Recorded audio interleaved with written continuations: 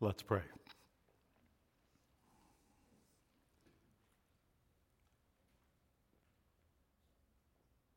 Our Father God, we respond to the beauty you have put all around us, and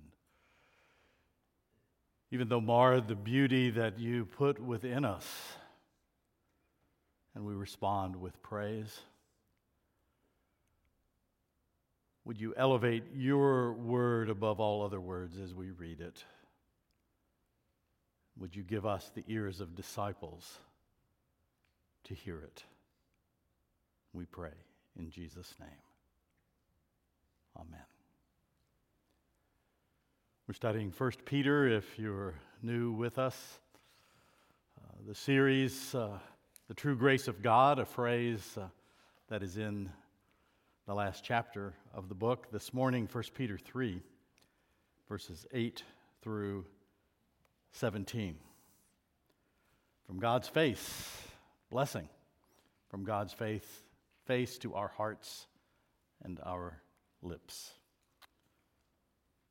Hear God's word. Finally, all of you, Peter says, have unity of mind, sympathy, brotherly love, a tender heart, and a humble mind.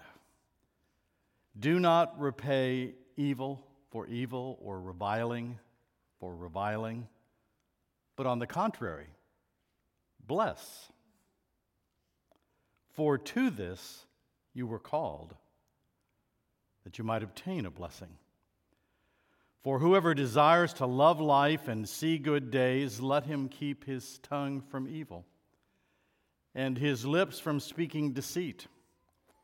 Let him turn away from evil and do good. Let him seek peace and pursue it. For the eyes of the Lord are on the righteous, and his ears are open to their prayer.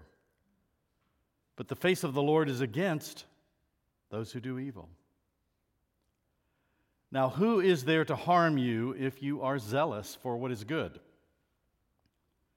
But even if you should suffer for righteousness' sake, you will be blessed. Have no fear of them, nor be troubled. But in your hearts, honor Christ the Lord as holy, always being prepared to make a defense to anyone who asks you for a reason for the hope that is in you, yet do it with gentleness and respect, having a good conscience, so that when you are slandered, those who revile your good behavior in Christ may be put to shame. For it is better to suffer for doing good, if that should be God's will, than for doing evil. This is the word of the Lord. Thanks be to God.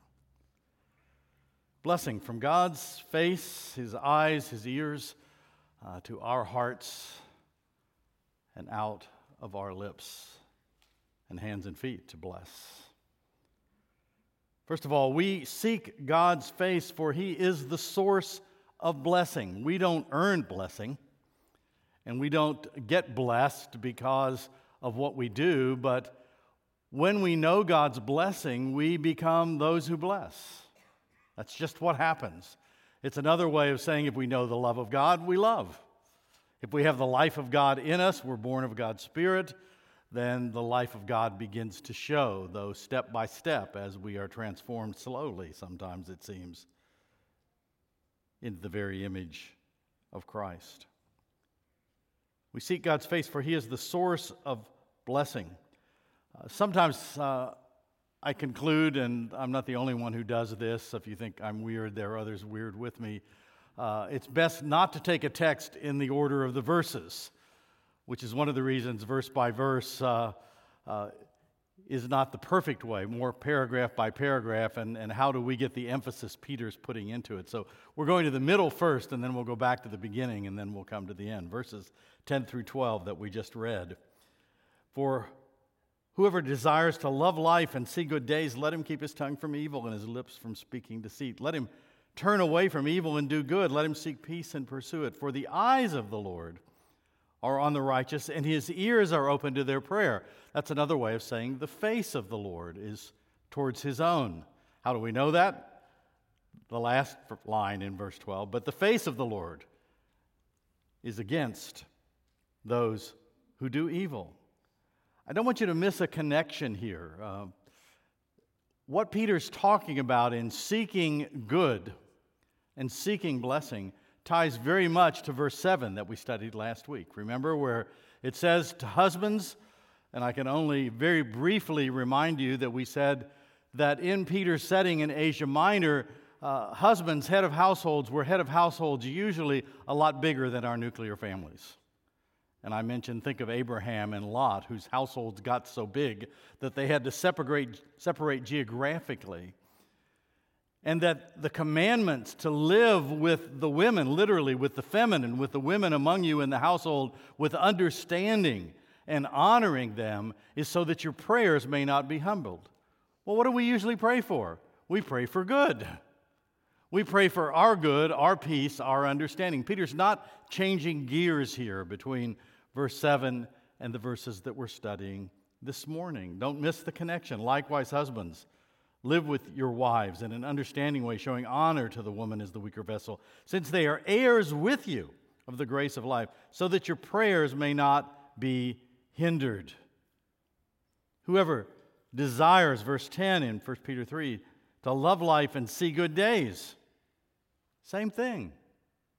Those are the prayers. We long to live a good life and to see good days, and we long, as was said earlier in the service, in the video, to seek the welfare of the city. And by the way, how important Thrive is as a way of our seeking to do good. One of the worst things that husbands, head of households, can do is encourage the taking of the lives of babies within the womb of the women in their households. Because in order to run away from God, we think we can be God and kill babies, and we end up lowering ourselves. We hide from God by doing evil. It's nothing new. It's the way we've always been, apart from God's grace. But let him turn away from evil, Peter says, and do good. Let him seek peace and pursue it. We seek welfare of all. We do good. We're peacemakers.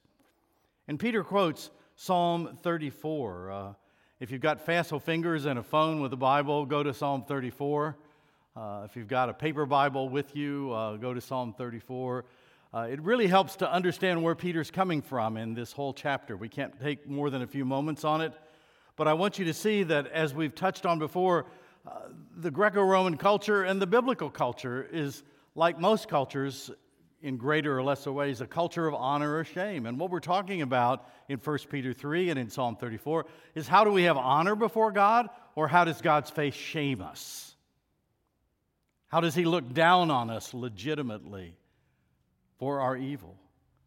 And this is the backdrop to much of Peter's thinking in this chapter. And indeed, the whole book. We've touched on this psalm before. Very quickly, I'll read through it. I will bless the Lord at all times. His praise shall continually be in my mouth. Blessings from God that flow to my heart and out of my lips. Blessing, his praise, be continually in my mouth. My soul makes its boast in the Lord. Let the humble hear and be glad. How do you want to be honored before God? Be humble. Scripture says it over and over again. If you want honor from God, humble yourselves in the sight of the Lord. The song's coming to some of your minds too. Humble yourself in the sight of the Lord. Oh, magnify the Lord with me, and let us exalt his name together. I sought the Lord, and he answered me. He spoke words of comfort and deliverance. He delivered me from all my fears. Those who look to him are radiant. Those who stare at God's face in Christ reflect the radiance of Christ as they realize how forgiven and how blessed they are. If your countenance is down, look at the countenance of God in Christ. Until you see how much he loves you, and your face might become radiant again, might have life from within by the Spirit of God. O taste and see that the Lord is good. Blessed is the man who takes refuge in him.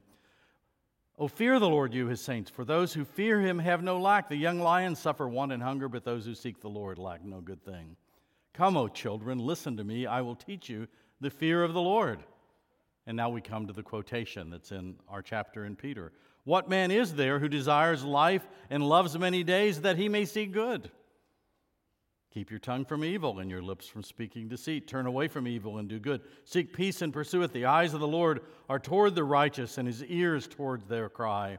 The face of the Lord is against those who do evil, to cut off the memory of them from the earth. A lot of times we hear a verse like that and we say, well, God hasn't done that yet. Yes, he hasn't. Why? It's why Peter quotes Psalm 34 but puts a new twist on it. Christ has come. And until the judgment that Stephen spoke of earlier in the service comes, we are to be towards those who do evil even when they do it to us, as Christ is to us who did evil and who were against God, until his grace turned our hearts towards him. We've got to wait, but Psalm 34 is telling us that the judgment will come. When the righteous cry for help, the Lord hears and delivers them out of all their troubles. The Lord is near to the brokenhearted and saves the crushed spirit. Many are the afflictions of the righteous, but the Lord, ultimately I'll add the word, delivers him out of them all. He keeps all his bones. Not one of them is broken. Affliction will slay the wicked, and those who hate the righteous will be condemned. The Lord redeems the life of his servants. None of those who take refuge in him will be condemned. Some translations render it will be ashamed. There will be no shame for those who find their righteousness in Christ, because Christ has taken all of our shame upon himself on the cross and given us acceptance and the beginning of nurture and transformation. Though we haven't come to 3:15 yet, we'll get there in just a couple of minutes, we've looked at the reality behind it in Psalm 34.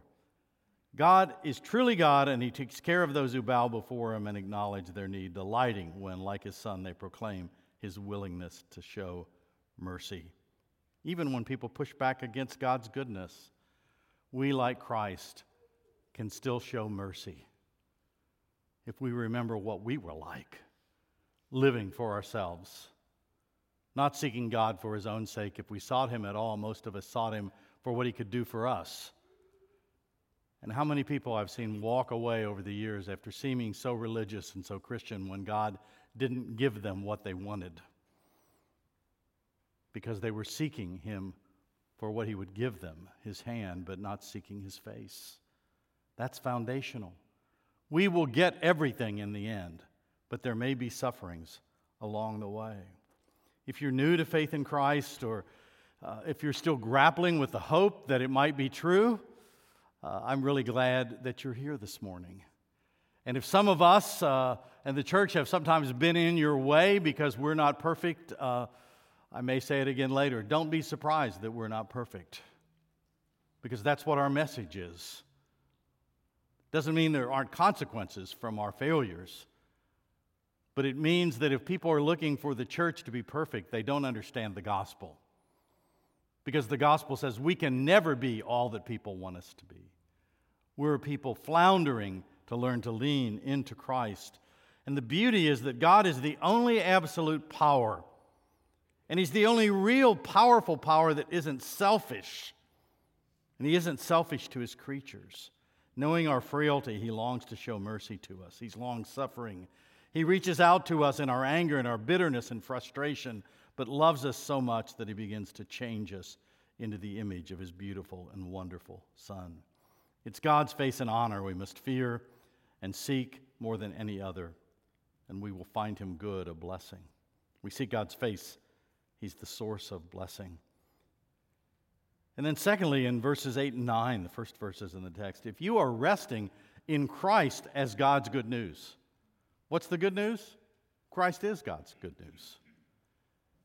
If you want to tell the story of the good news, tell the story of Christ Jesus. If we are resting in Christ's good news, then Jesus is making you and me good news as brothers and sisters to one another. That's where Peter starts. Verses about what the church is to be like. Look at those verses again, verse 8. Finally, all of you have unity of mind, sympathy, brotherly love, a tender heart, a humble mind. Don't repay evil for evil or reviling for reviling, but on the contrary, bless. For to this you were called, that you may obtain a blessing. These qualities aren't something we strive to create and generate. They're part of the life of Christ, in the body of Christ. I've never yet been out in an orange orchard in Florida and heard an orange tree going, I gotta make me an orange. And an orange pops out on the limb. Have any of you ever seen that? I mean, orange trees have the life of oranges in them, and they pop out oranges. Sometimes it gets a little tough if it's been a little too hot and not much rain. But ultimately, orange trees produce oranges. If we are really in Christ, this is what we produce for one another. And when we're not producing it, we got to go back to Jesus and start over. These are ours only on the other side of the cross. Unity of mind, these are all qualities that aren't just character traits. They're the fruit of the cross. Unity of mind. Peter said in chapter 1, verse 13, therefore preparing your minds for action, being sober-minded, set your hope fully on the grace that will be brought to you. The unity of mind comes from focusing on the grace that's going to fully be ours when Christ comes back, and that's already ours because God has shown His grace in Christ and on His cross.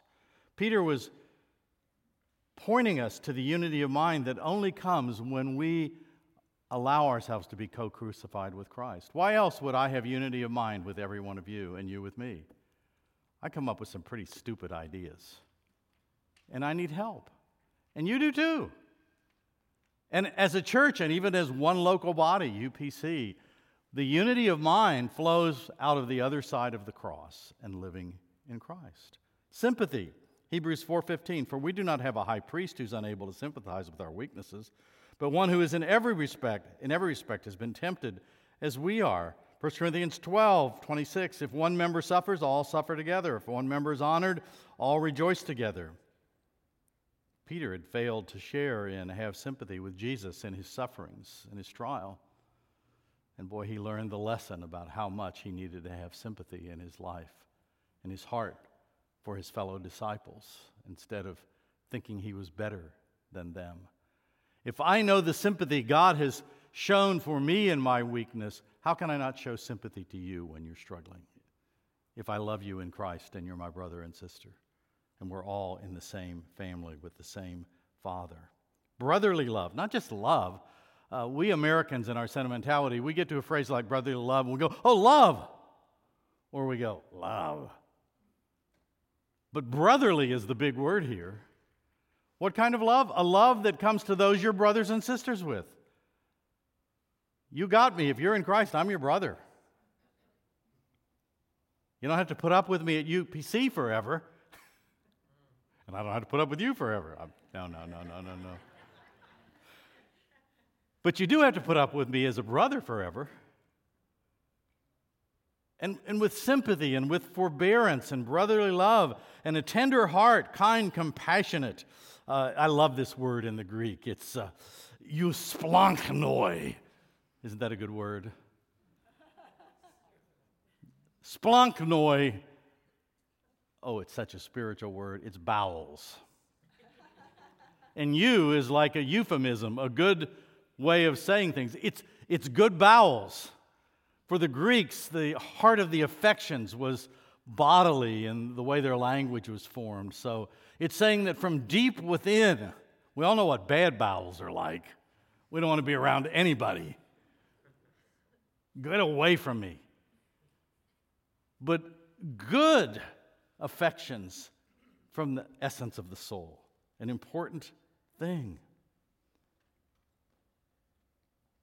A tender heart, kindness, compassionate, that is. A humble mind.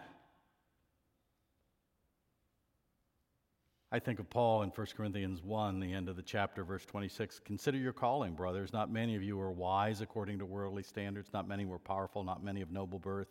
But God chose what's foolish in the world to shame the wise. God chose what's weak to shame the strong. God chose what's low and despised in the world, even things that are not, to bring to nothing things that are. And in 1 Corinthians 2:2, for I decided to know nothing among you except Jesus Christ and him crucified. The Greek and Romans in Asia Minor, where Peter's audience was, they would look at that, a humble mind, and that was a bad thing to say to somebody. You're low-minded, you're weak-minded. And Peter, like Jesus, turns it upside down. And he says, to be humble-minded is the only thing we can do before God, in order to show us that it's the most essential thing. God saved us through a cross, something that nobody wanted to associate with or think about. Because the gospel takes us from the heights. And you know, we Christians are always trying to make what we can do this side of glory the heights. Glorious church, glorious music, glorious crowds. To the praise of God, those can all be wonderful things. I pastored a church that grew from about 280 to 650 in 2 years. Worst thing that ever happened to me. But in the midst of that, there was another church in town that answered its phone, exciting with its name. We were named Seminole, and I tried to get Grace, our secretary of 25 years, to answer the phone, scintillating Seminole, but she didn't think that quite cut it quite as high. I bring that up because Mary Nell was at a luncheon with some people from our school that grew to about 900. In the eyes of some, we were a really big deal. They made me vice chair of the Billy Graham Crusade because they needed a Presbyterian, and they thought we were in a dinky church. I'm sure that's one of the reasons why I got picked. But somebody from the exciting church was sitting across from Mary Nell at this school banquet and didn't know she was the pastor's wife of the church and the school, and started talking about how wonderful their church of 2,000 or 3,000 was, and that they paid cash for when they built it. And some of the people around her were trying to keep from chuckling as they realized how blinded she was to what could have been taken as an insult. But my wife is pretty wise. She realized no matter how big we are, if we're not humble-minded, we're not following Jesus. And Jesus isn't close to us just because our budget is big, or just because everything is going well. If you believe in the sovereignty of God, what goes on when churches go through struggles is because God knows He's going to use it for good, which is another way of saying maybe we needed it. Not that He's punishing us, but God can work everything, our struggles, our weaknesses, the interplays of personalities, to bring us back to the center of the gospel. So pay attention, not to me, but to God. Don't repay evil for evil, reviling for reviling. But the face of the Lord is against those who do evil. And we need to be this way first to the family of Christ. But then we are also this way towards those outside, third point and final point, honoring from our hearts Christ the Lord is holy. We speak with gentleness and respect when answering even those trying to shame God by shaming our good deeds. Why does the world put down things that sometimes in our own consciences we know are good, but increasingly in our day we call evil good and good evil? Why? Because it's the same old story. We're hiding from God, and the best way to hide from God is to redefine Him and to make a religion that keeps you away from really listening to Him. That's human nature. But Peter says, who is there to harm you if you are zealous for what's good? But even if you should suffer for righteousness' sake, you will be blessed. Have no fear of them, nor be troubled, but in your hearts honor Christ the Lord as holy. Always be prepared to make a defense to anyone who asks you for a reason for the hope that is in you. Yet do it with gentleness and respect. That needs to be in more of our apologetics books. Because if this is a foundational verse for apologetics, the heart of the context is we show humility and grace and respect as those made in the image of God, even to those that are trying to harm the image of God and harm us. Sadness and confusion of many without a good shepherd in our days, grasping firmly to unsolid ground. But light doesn't come from darkness, and it's wonderful that so many pagan philosophers from the Frankfurt School in Germany that had some of the best materialist philosophers. Some of them, Jürgen Habermas, admits that the idea of universal human rights and equal rights only comes from Jesus. Some of the best atheistic or agnostic historians, as they study intellectual history and history, are writing in their books. It won't make it in the newspapers, won't be on your evening news. But the scholars know that these ideas come from nowhere else. I have a friend who gives walking tours in the Latin Quarter, where all the philosophers in Paris were, and people are shocked when he tells them in French with the Texas-Oklahoma accent the history of French intellectual history, and quoting the pagan philosophers shows them that the equality in liberty and equality and brotherhood and the French heritage comes only from Jesus. And they come away as he's quoting the pagan French philosophers who agree with that. One head, PhD in the education ministry of France, said to him, "Why is it taking this American speaking bad French," although his French really is pretty good, just a little bit of an accent. He has a master's in philosophy in French from a French university. But why is it taking an outsider to teach me my own history that I, a PhD in history, never learned? Quoting the best of our French writers over the centuries. And they just kind of go away shaking their head, but wondering like, wow, this is wonderful. This is who we are. And as I said before, if you're struggling with the blunders and failures of human organizations and churches or of pastors and other mere mortals, don't act so shocked and surprised when failures come along, because putting on clerical garb or pretending you don't need it are no solution to our human need. Making a decision to trust Christ and to join Christ's church, or even to lead a congregation as a pastor, are just tiny steps on a pathway to taking up a cross that gets rid of our confused desires and really begins to live the life that God has called us to. That's how broken we are. Larry Alex Taunton, a brother who arranges debates between atheists and Christians, including himself, has been learning to love his neighbors and make friends and show respect to some of those who could be seen as his enemies. And one of his friendships was with the late Christopher Hitchens. Some of you know that name, one of the 5 new atheists. Nothing really new about their atheism, but it sold books.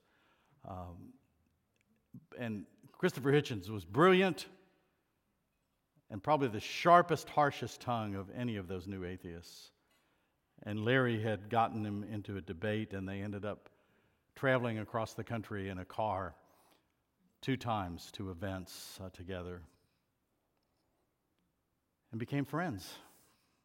And for a while, Hitchens hid his friendship a little bit because his fellow atheists didn't like the fact that he was hanging out with some evangelical Christians, and we don't know if he ever came to the Lord. One of the dangers of making yourself a star amongst agnostics is it's hard to ever admit publicly, without losing your following and some of your money while you're alive, that you're rethinking things.